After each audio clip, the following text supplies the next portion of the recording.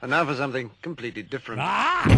Forget everything you've been told by others before. Get ready for the real deal, the full story, real talk about money, markets, life. Now, it's The Real Investment Show with Lance Roberts, presented by RIA Advisors. And welcome to the show this morning. Of course, it is the last week of September, getting ready to wrap it up, the seasonally weak period of the year. And of course, that gets us into the end of the year push, which tends to be a little bit more positive for markets. We'll talk about that this morning. But good news out this morning, the WGA, which is the Writers Guild of America, has tentatively reached an agreement to end the writers' strike in Hollywood. Thank goodness. Maybe we can now get something worth watching on television. And of course, much bigger news last night, of course, yesterday, was the Chiefs win, right? And even the Chiefs announced that this has started a whole new era because Taylor Swift was at the concert.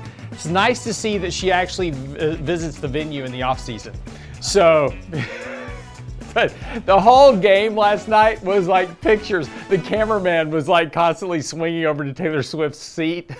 So anyway, so everybody was very excited that That's she was just at the game. creepy. I know, but you know what? She is so famous now. It is actually estimated that between her and Beyonce, who grew up here in Houston, by the way, that they actually added like 0.3 of a tick to GDP. So many people are spending money going to see these concerts. They are literally adding to GDP. I mean, but you know, look at it. She's packing stadiums at $1,500 a ticket. So you think you've got inflation in food? Mm-hmm. Try to go get a Taylor Swift ticket. So plus the Ticketmaster fees. Yeah, but I mean. Yeah. I mean, you can't deny she has reached that stage where she is just a headline.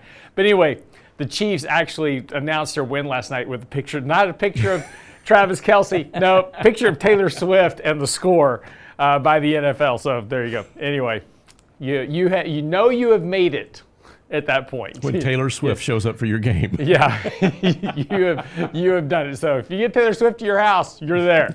Anyway. A couple other things as we kind of start to look forward this week as we get ready to start kind of wrapping up this month. And again, we're now getting ready to kick off earnings season for Q3.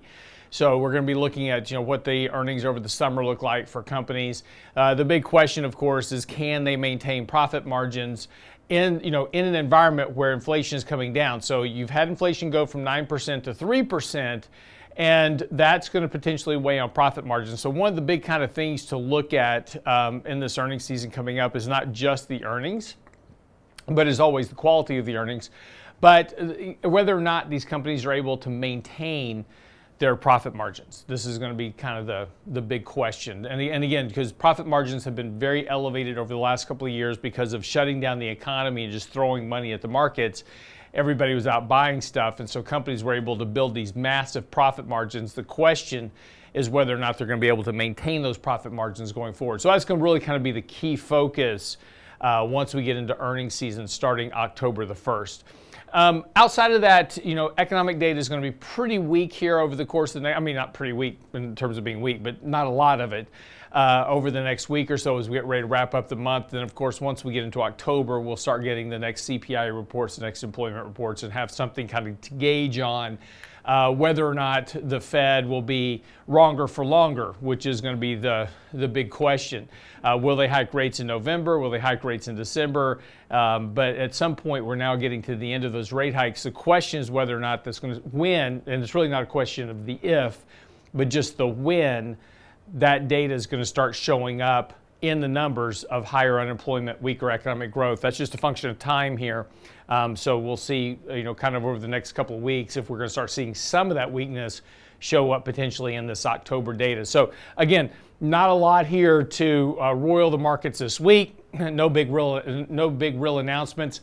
But starting the first week of October, we'll start having some market moving data coming back in. But speaking of market moving data, here's what you need to know before the bell this morning. The S&P closed down a little bit on Friday, chopped around most of the day, spent most of the day in positive territory, was doing okay, sold off at the end of the day on Friday, did close down, but holding support here going back to these June lows. So we're still within this kind of a topping pattern for the market, and that's something certainly worth paying attention to. Potentially got a little bit of a head and shoulders forming here as well. So if the market can't get this together here over the next few days and hold this support, there's real risk here. We're going to test the 200-day moving average on the S&P. That's around 4180 right now on the S&P. So there's certainly some downside risk here in the short term. Now, having said that, though, the MACD sell signal is very weak here, and we're at fairly low levels on that MACD sell signal. And again, not surprising here, we're in the seasonally weak period of the year. August, September in particular tend to be weak, and that's actually been what we have experienced here over the last month or so, is this kind of weakness in the market in September. This is really kind of pushing lower levels. We're very oversold on a short-term basis as well, so this is all kind of a good setup here. Potentially, now this is going to be key, the markets are going to have to hold here, turn up, and start to make some advances here. Kind of build in this support, again, this retest of this support, turn this back into a rising trend in prices. But if we can turn this MACD buy signal, which we will eventually, turn it back onto a buy signal and start to bring up this oversold condition of the market, that should align itself with the typical seasonal strength of the market in October, November, December. So the setup technically is actually pretty good right now, being oversold here at the end of this period. And so what we're looking for here to now tell us that we're entering into the seasonally strong period will be for this MACD signal to turn positive and give us a buy signal. So when we get this buy signal, that will be the indication we have now entered into the seasonally strong period of the year through the end of this year. Now, once we get into January, February, March of next year, that's too far out to predict anything with any type of reasonable, accuracy. But over the course of the next couple of months, if we can get this kind of setup here technically that we're looking for, that could give us a push into the end of the year. Again, but I don't want you to dismiss the fact that we do have some pretty important levels of support here that have to hold. Otherwise, we could see lower prices here before we get that rally. So there is some downside risk here in the short term, so certainly don't move away from any type of risk management in your portfolio because there is certainly some downside risk here short term. But again, we're kind of getting set up here, and we've had such sloppy trading now over the last month and a half that we're due for a fairly sustained rally here, at least for a month or so. Again, as we've talked about before, markets go through these buying and selling stampedes, and we had a buying stampede that ran all through June and July. So this August-September period has been kind of a selling basis for the markets, working off some of that exuberance that we saw back in June and July. So we're now getting set up again for another potential buying stampede. But that's the way the market works. It kind of ebbs and it flows. So again, don't dismiss the fact we do have some downside risk here. It could certainly show up this week, as this is still in the month of September. But whatever weakness we get here will likely set us up for a better October, November. So just kind of keep your risk management accordingly. But that's what you need to know before the bell this morning. All right, so when we come back from the break, 25 years ago today, something very important happened, and we'll actually talk about that in particular because it kind of set the basis for this too big to fail. And again, as we kind of look back in history, we can always see kind of where things start, and then we can evaluate them to where we are today. So again, going back in history, very important event that kind of started the premise of how the Federal Reserve has been responding to things really ever since then. I'm Real Lance Roberts, you're listening to The Real Investment Show. We'll be right back after the break.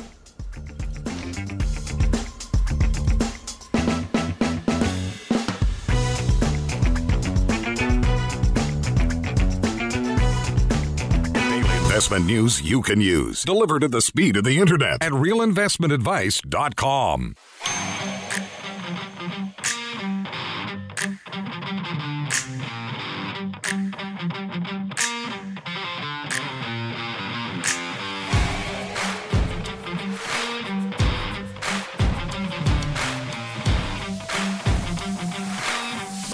And welcome back to the show this morning. So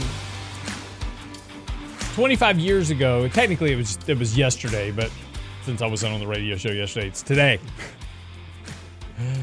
But 25 years ago,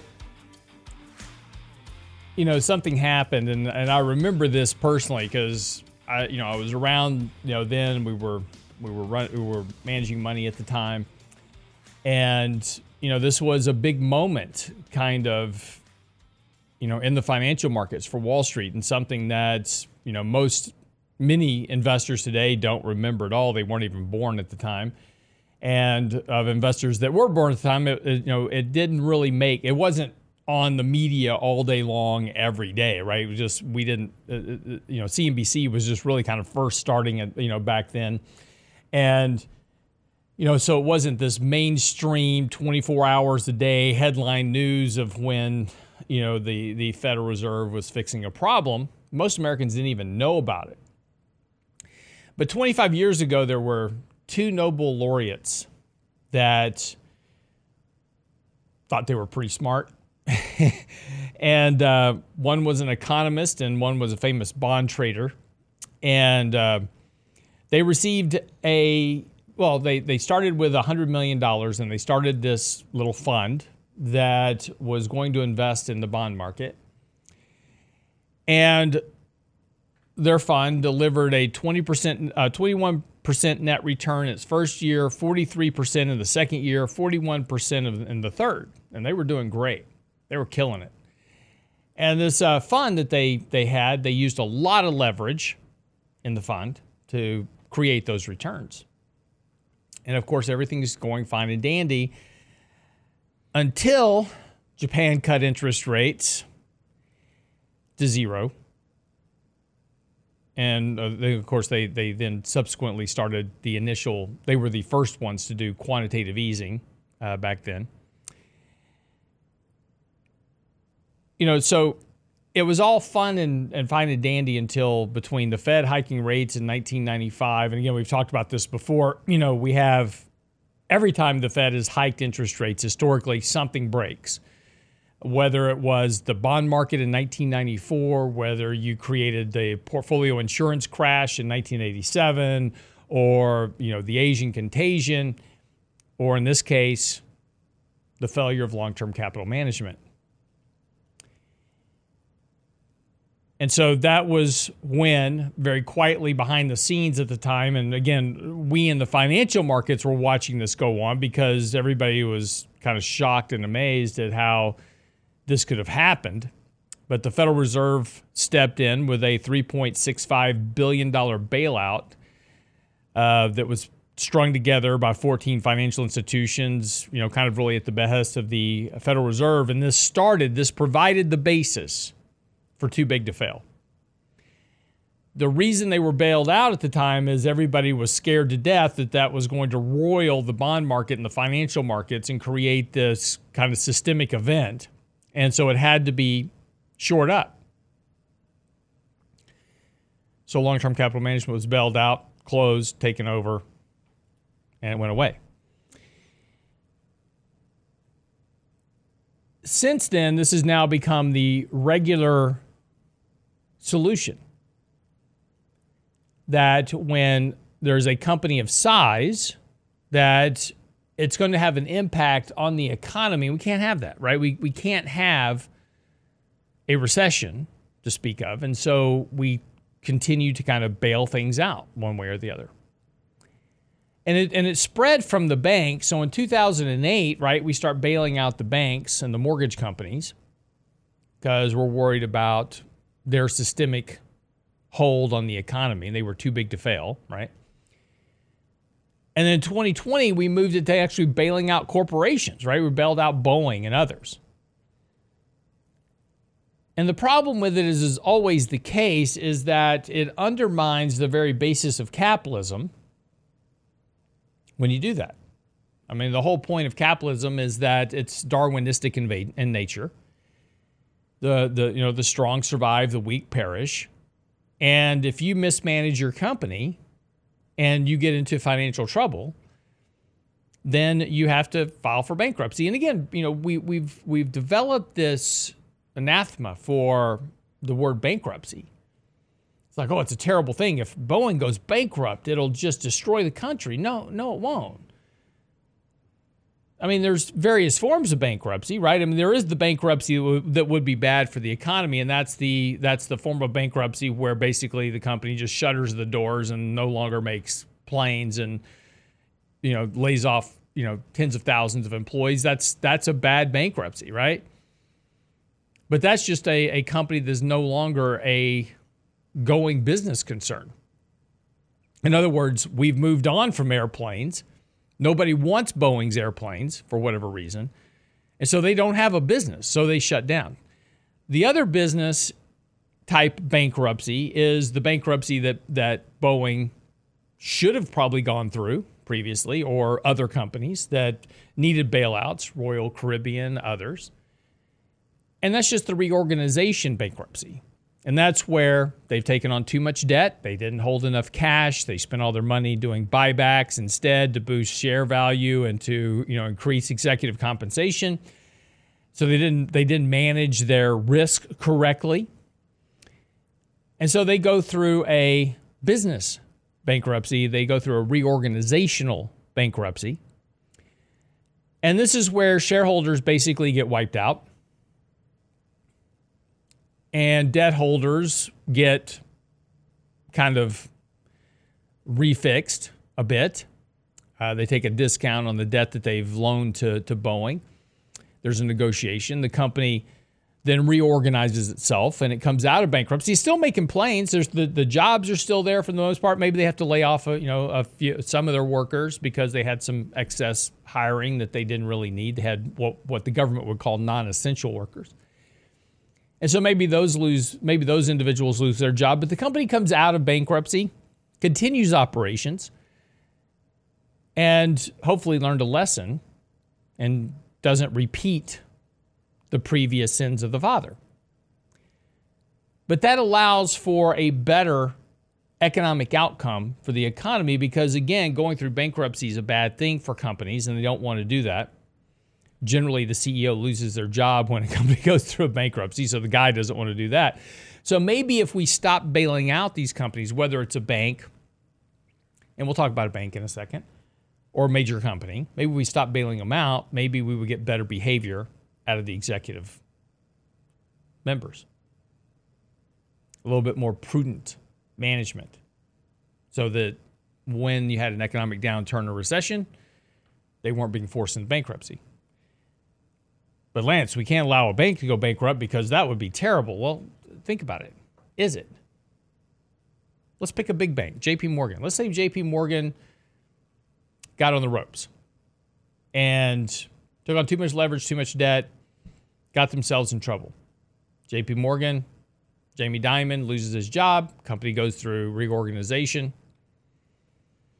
Again, same outcome. JP Morgan doesn't go away. Shareholders get whacked. Debt holders take a lick. But the company comes out, reorganizes, gets a new CEO, doesn't do what they did before. Or let's call it worst case scenario. Let's say that JP Morgan literally fails. It's a Lehman moment. JP Morgan fails. Huge bank. It would certainly be a major financial impact to the economy. Terrible event, no doubt. But what would happen? Government would step in. You break up the bank. Instead of having JP Morgan, you've got JP Morgan now spread out across the country along with all the regional mid-sized banks picking up customers, picking up accounts. All the accounts are transferred to another bank. Business keeps going. Businesses keep operating.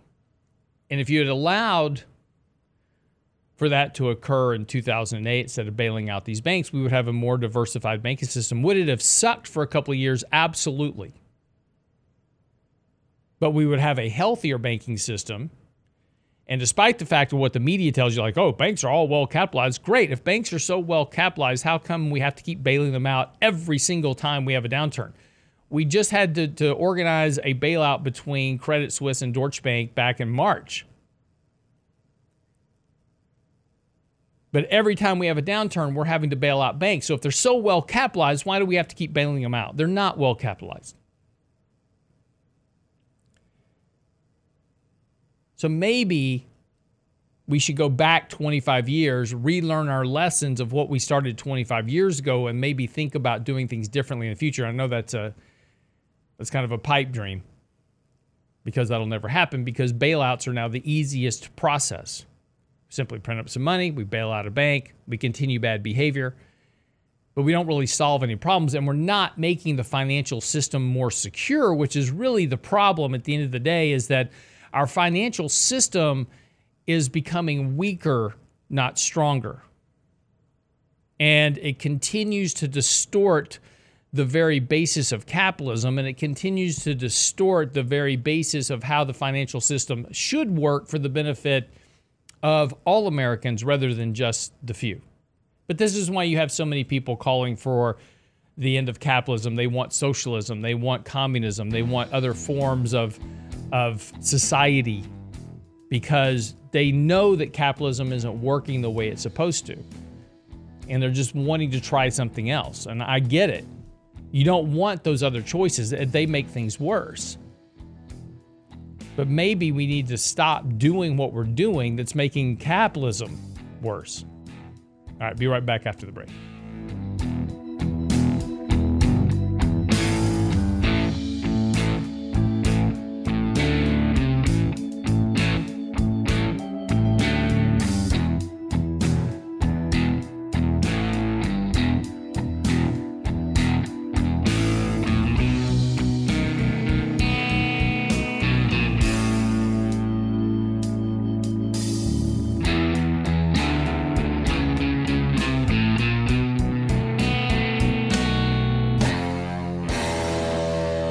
The Real Investment Advice blog. It's required reading for the informed investor. Catch it today at realinvestmentadvice.com.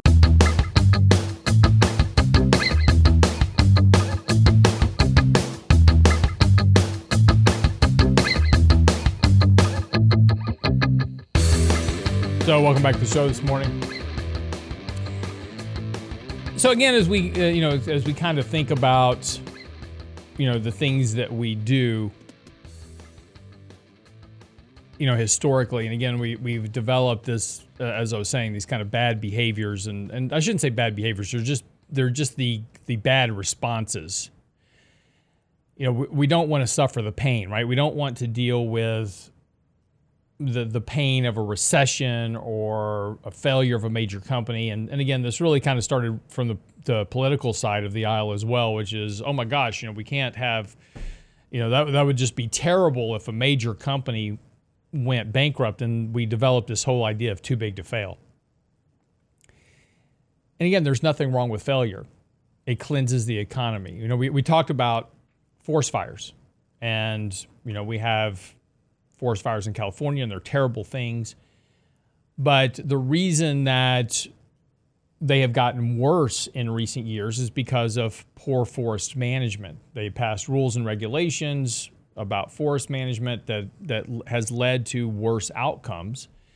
And fires are a good thing. Forest fires are, we look at them and go, forest fires are a terrible thing because they destroy, trees and homes and, things like that. And we go, those are terrible things. But actually, forest fires are good things. They clean out the brush. They create fertilization for the soil and allows for the forest to be more healthy in the future. And it's just it's kind of like anything else with, herd population, right? If you want to, raise a population or a herd, you have to cull the herd every now and then, because if they it's like deer hunting, right? The reason that we hunt deer is because they breed so rapidly that, hunting them culls the herd a bit and allows them to be a healthier population. Now, of course, you can overhunt something, right? Obviously. And we don't want to do that. That makes them an endangered species. But there is a healthy process of culling herds. Forest fires are healthy. But we've adopted this attitude in the economy that we can't have a big company fail. That would just be terrible. We just don't want to deal with it. This is why we don't want to deal with Social Security, right? We know, everybody knows. If you're a living, breathing American that's paying into Social Security, there's a potential problem. In fact, I even talked to younger people, and they're like, I'm not ever going to get Social Security. It's not going to be there when I get there. And that's the general attitude. And we all know that coming up in 2030, 2033, 2035, somewhere in there, the vast majority of the programs will be virtually bankrupt, right? And we're talking about having to give, payment cuts to seniors.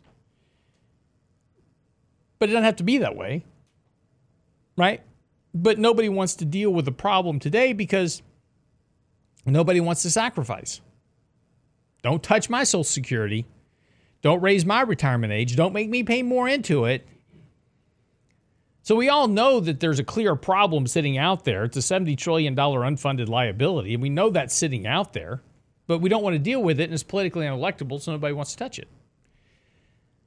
Now, eventually, it'll show up on your doorstep, and we'll have to figure something out, and it'll be, some type of dramatic, bailout, push, whatever it is. But whatever we eventually do to solve the problem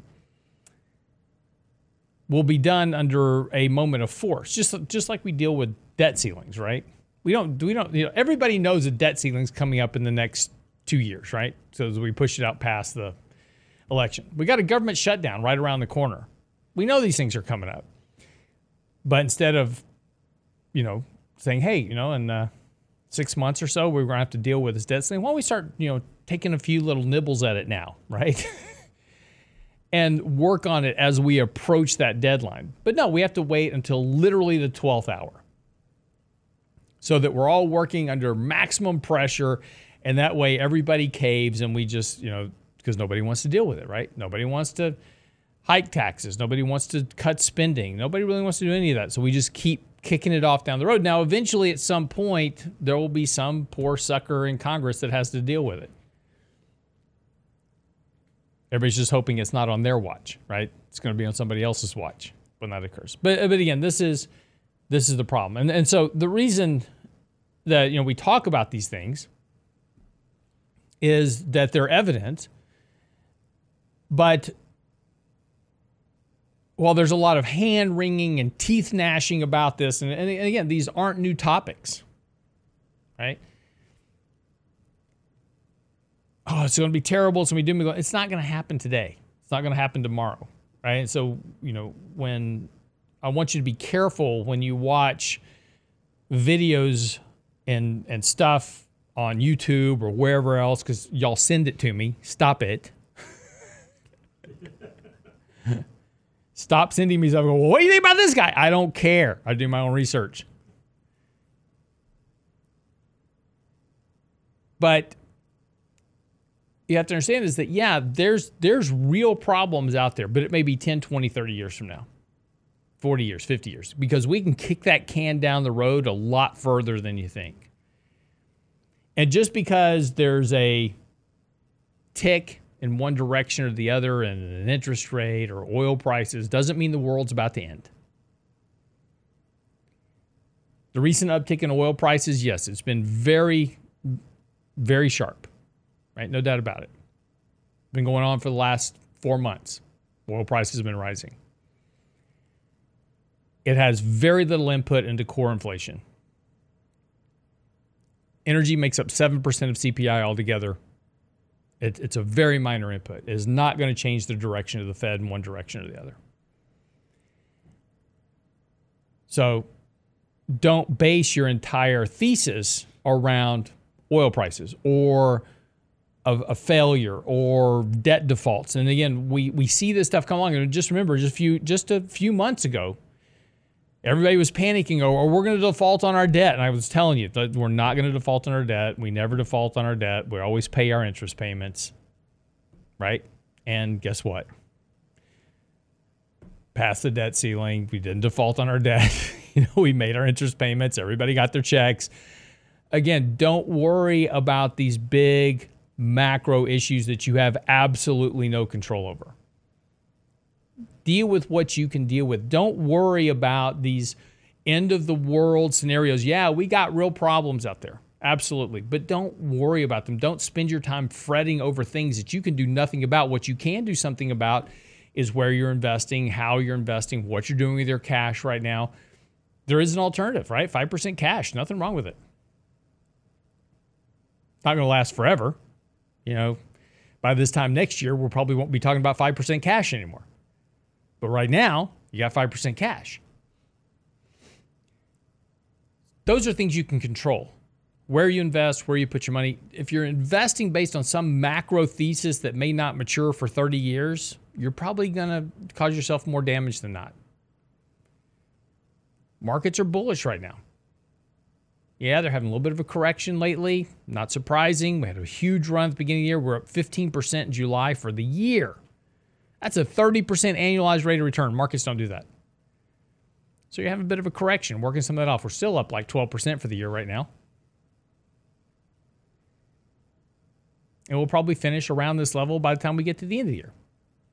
Not a bad return. If your annual return is 6% a year, there's 2 years worth of return. Now, that was in 7 stocks, mind you.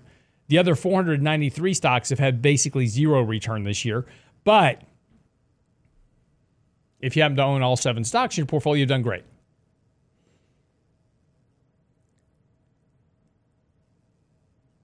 But again, completely defied where we were last year. Last year, everybody was like, FANG stocks are dead. Don't want to own them. Don't want to touch them. Never want to own them again. They're done. This year's best performer. 2 years ago, nobody wants to own oil stocks, right? ESG, blah, blah, blah. And we were having conversation after conversation after conversation about the sham of and the scam, outright scam of ESG. And we said that as soon as people figure out that money's being made, then ESG will lose its flair. This year, we have had the largest shuttering of ESG funds. There's accelerating. BlackRock, others all shuttering down their products. Even BlackRock's walking back on all their ESG religion that they had out there because it's not working. Nobody wants the assets because they don't work. Why? Because energy prices went through the roof and oil stocks went with them. In a year where the market's down 25%, oil stocks are up 40%. As we said back then, we said, hey, you know what? Everybody hates energy. And that's probably going to be a good year, a good thing to invest in. And the next year, boom, they took the cake. They're not doing too bad this year either. Not keeping up with tech stocks, mind you, but this is the way markets work. You know, what's generally most hated in one year becomes the most loved in the next. What is that? So thing to think about. Stop worrying about the macro issues. Think about what everybody hates this year. If it's the most hated asset this year, there's a reasonably good probability that in the next 12 to 18 months, it'll be the most loved. So think about what those things are. That's the better thing to kind of focus on when you think about your money. All right, be back after the break. Don't go away.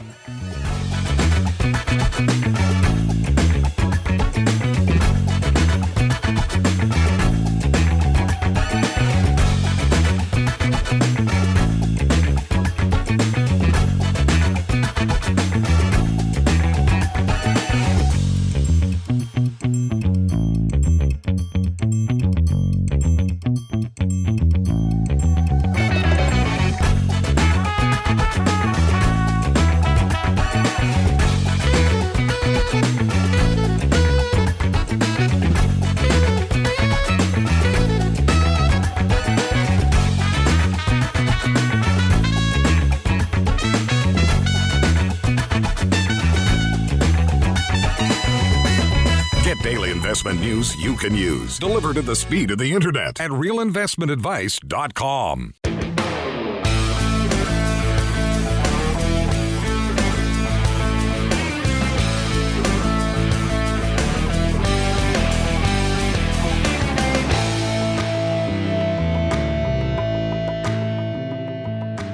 So, the next big event to come up in regards to the economy, of course, is going to be this government shutdown, which is coming up pretty quickly. The ability to spend money ends, or the funding that we do on an annual basis. So the fiscal year of the government runs October 1st through September 30th. So at the end of this week, we're going to run out of the fiscal year for Congress, and of course, they've got to. Supposedly, we're supposed to pass a budget, right? We used to actually pass a budget, and the the president would, put out his kind of budget idea. This is what I'd love to spend money on. That would go down to Congress. Congress would put together the budget because Congress, the House of Representatives, is who controls the purse strings of the economy. They put together the budget. They approve it. Then it goes to the Senate. They approve it. And then it goes to the president, and he signs off on it. And that's the budget. That's the way it used to work all the way through George W. Bush, the younger. That's the way this country used to run. And we had a budget. And that budget would run until the next year.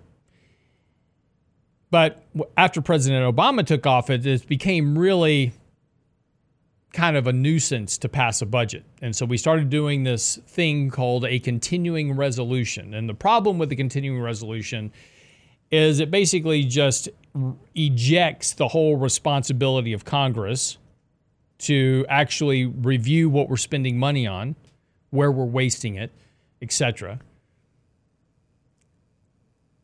And just kind of do this blank check for the government. And what this does is let's say that your spending in year one is $1 trillion, just because that's the numbers we deal with these days. And that ends on September 30th, right? On October 1st, basically you sign this blank check that says, okay, your spending is the same as it was last year. It's $1 trillion. So you go, well, that's not bad, right? You're spending the same amount of money, except for we do what's called baseline budgeting. So everything gets bumped by 8%. So every year you're increasing spending. By doing these continuing resolutions, you're increasing spending by 8%. And this is why we continue to get further and further and further into debt. And here's the important thing about this. Albert Einstein once said that, and I'm actually writing an article for Tuesday about this because it's one of the most misquoted quotes in the financial markets by advisors. Albert Einstein once said that interest is the, compound interest, and interest being the key word, is the eighth wonder of the world. And it's true. If I can make 8% on something every single year, and I reinvest that 8%, that compound growth doubles my money every 9 years. That's the rule of 72. Markets don't work that way. And this is where advisors get it wrong because they want to change that to compound markets, right? If you invest in the market averages 8% a year and it compounds. No, it doesn't. You just had a loss year in 2023 that destroys all of your compounding for several years. Markets don't compound. Interest rates compound. Spending compounds when you are adding 8% to it every single year. So just like Albert Einstein said, we're doubling our spending every 9 years. And this is why we've gone from $9 trillion in debt to $33 trillion in debt in just the last few administrations, because we just keep spending more and more and more and more. So this inability to manage spending relative to our revenues that we bring in. Look, there's nothing wrong with increasing spending. I'm not saying you shouldn't increase spending. The economy grows. We're making more revenue, but we just keep spending more money than we've got coming in revenue. So a budget, right, should be, hey, we've got $5 trillion in revenue. We need to have $5 trillion in spending. That's fine. I'd like to have, $5 trillion in revenue and $4.8 trillion in spending, have a little bit of a surplus. It'd be nice for the next recession when you have it. But that's doable, but it requires work and doesn't mean that everybody gets what they want. You don't get to spend all the money you want to spend. Sorry, this is kind of the way it works. And we have this small handful of people in Washington that are spending money as if it literally grows on trees. And it doesn't. And they've just gotten used to this idea that, well, if we don't have it in revenue, we'll just print it. See, and that's easy. So everybody just keeps just spending their money that they want to spend. So anyway, but all this is the problem because now we come up on these moments in time where we haven't done the budgeting, we haven't done the work, And here we are heading into the 12th hour, and we're about to have this shutdown occur. And it's going to have an impact on growth. And one of the things about the employment numbers this year in particular is that, yes, we've had strong employment numbers, but a lot of those have been government jobs because we're spending a lot of taxpayer dollars, $1.7 trillion infrastructure spending. We're hiring a lot of government workers in that package. So a shutdown of the government would eliminate that hiring, and you would have to lay off these non-essential workers. So now they're going to get their money back as soon as we pass whatever it is that we eventually pass, whatever continuing resolution is done. They're going to get their money back. Don't worry, they're not going to be out of any money. But they don't get paid right now. So things get a little tenuous at home, and they're going to cut their spending. So that could have an impact on the economy. The cut of government spending on hiring could eat into economic growth. And so initially, if the shutdown is short, if the shutdown's 10 to 15 days, then the economic impact is going to be minimal. But the longer it drags on, the bigger the impact to the economy is going to be, because of the constriction of spending by government. Our government spends a lot of money that contributes to GDP. So the longer the government is shut down, there is going to be a drag on economic growth coming from that. So it is the length of time that they are shut down that's important. So for instance, consider the 35-day shutdown that we had under President Trump. That compromise came quickly, and it came after an air traffic stoppage at New York's LaGuardia Airport when 10 air traffic controllers who weren't being paid failed to show up for work. Again, our congressmen and senators and politicians in general do not have the backbone to stand and fight for long over better functioning government. They cave, and this is why, every time we go through these government shutdowns, we never really resolve anything. Everybody just kind of caves at the end of the day. It doesn't matter what side of the political aisle you're on, they're both caving in, right? They both cave in, they just sign off on a clean resolution, and we just spend more money, right? We don't really get anywhere. But, when you take a look at the impact, the loss of consumption from deferred government salaries, and they get their money. If Brent makes $1,000 a week and he's laid off for 5 weeks, when he comes back to work, he gets the 5 weeks of pay. He doesn't lose any money. Government employees never lose any money, but it's deferred. So there is a potential hit on that deferral of government salaries and other spending. Obviously, in there, we shut down state parks. As we talked about before, when you see the headlines come out, and you will, the government's going to shut down. Social Security recipients aren't going to get their money, and the military's not going to get paid, and we're not going to be able to pay our interest on the debt. Complete hogwash. Those get paid regardless. That's mandatory spending. It gets paid, period, end of story. So your Social Security check will still show up. Where do we have to cut spending? And everywhere else. That's non-mandatory spending. It's called discretionary spending. What is that? That's state parks. That's why we close them down. Oh my gosh, I can't go see Old Faithful. I know, it's terrible. For the couple of months while the government shut down, you can't go to a national park because they're shut down. But there's employees tied to that are going to be laid off, and they are not going to be able to get their pay. That's going to have an impact to economic growth. That could reduce GDP by around 0.05% for each week during the shutdown. So 0.05, multiply that by 4 weeks, you get 0.2. So there's your impact to GDP per month.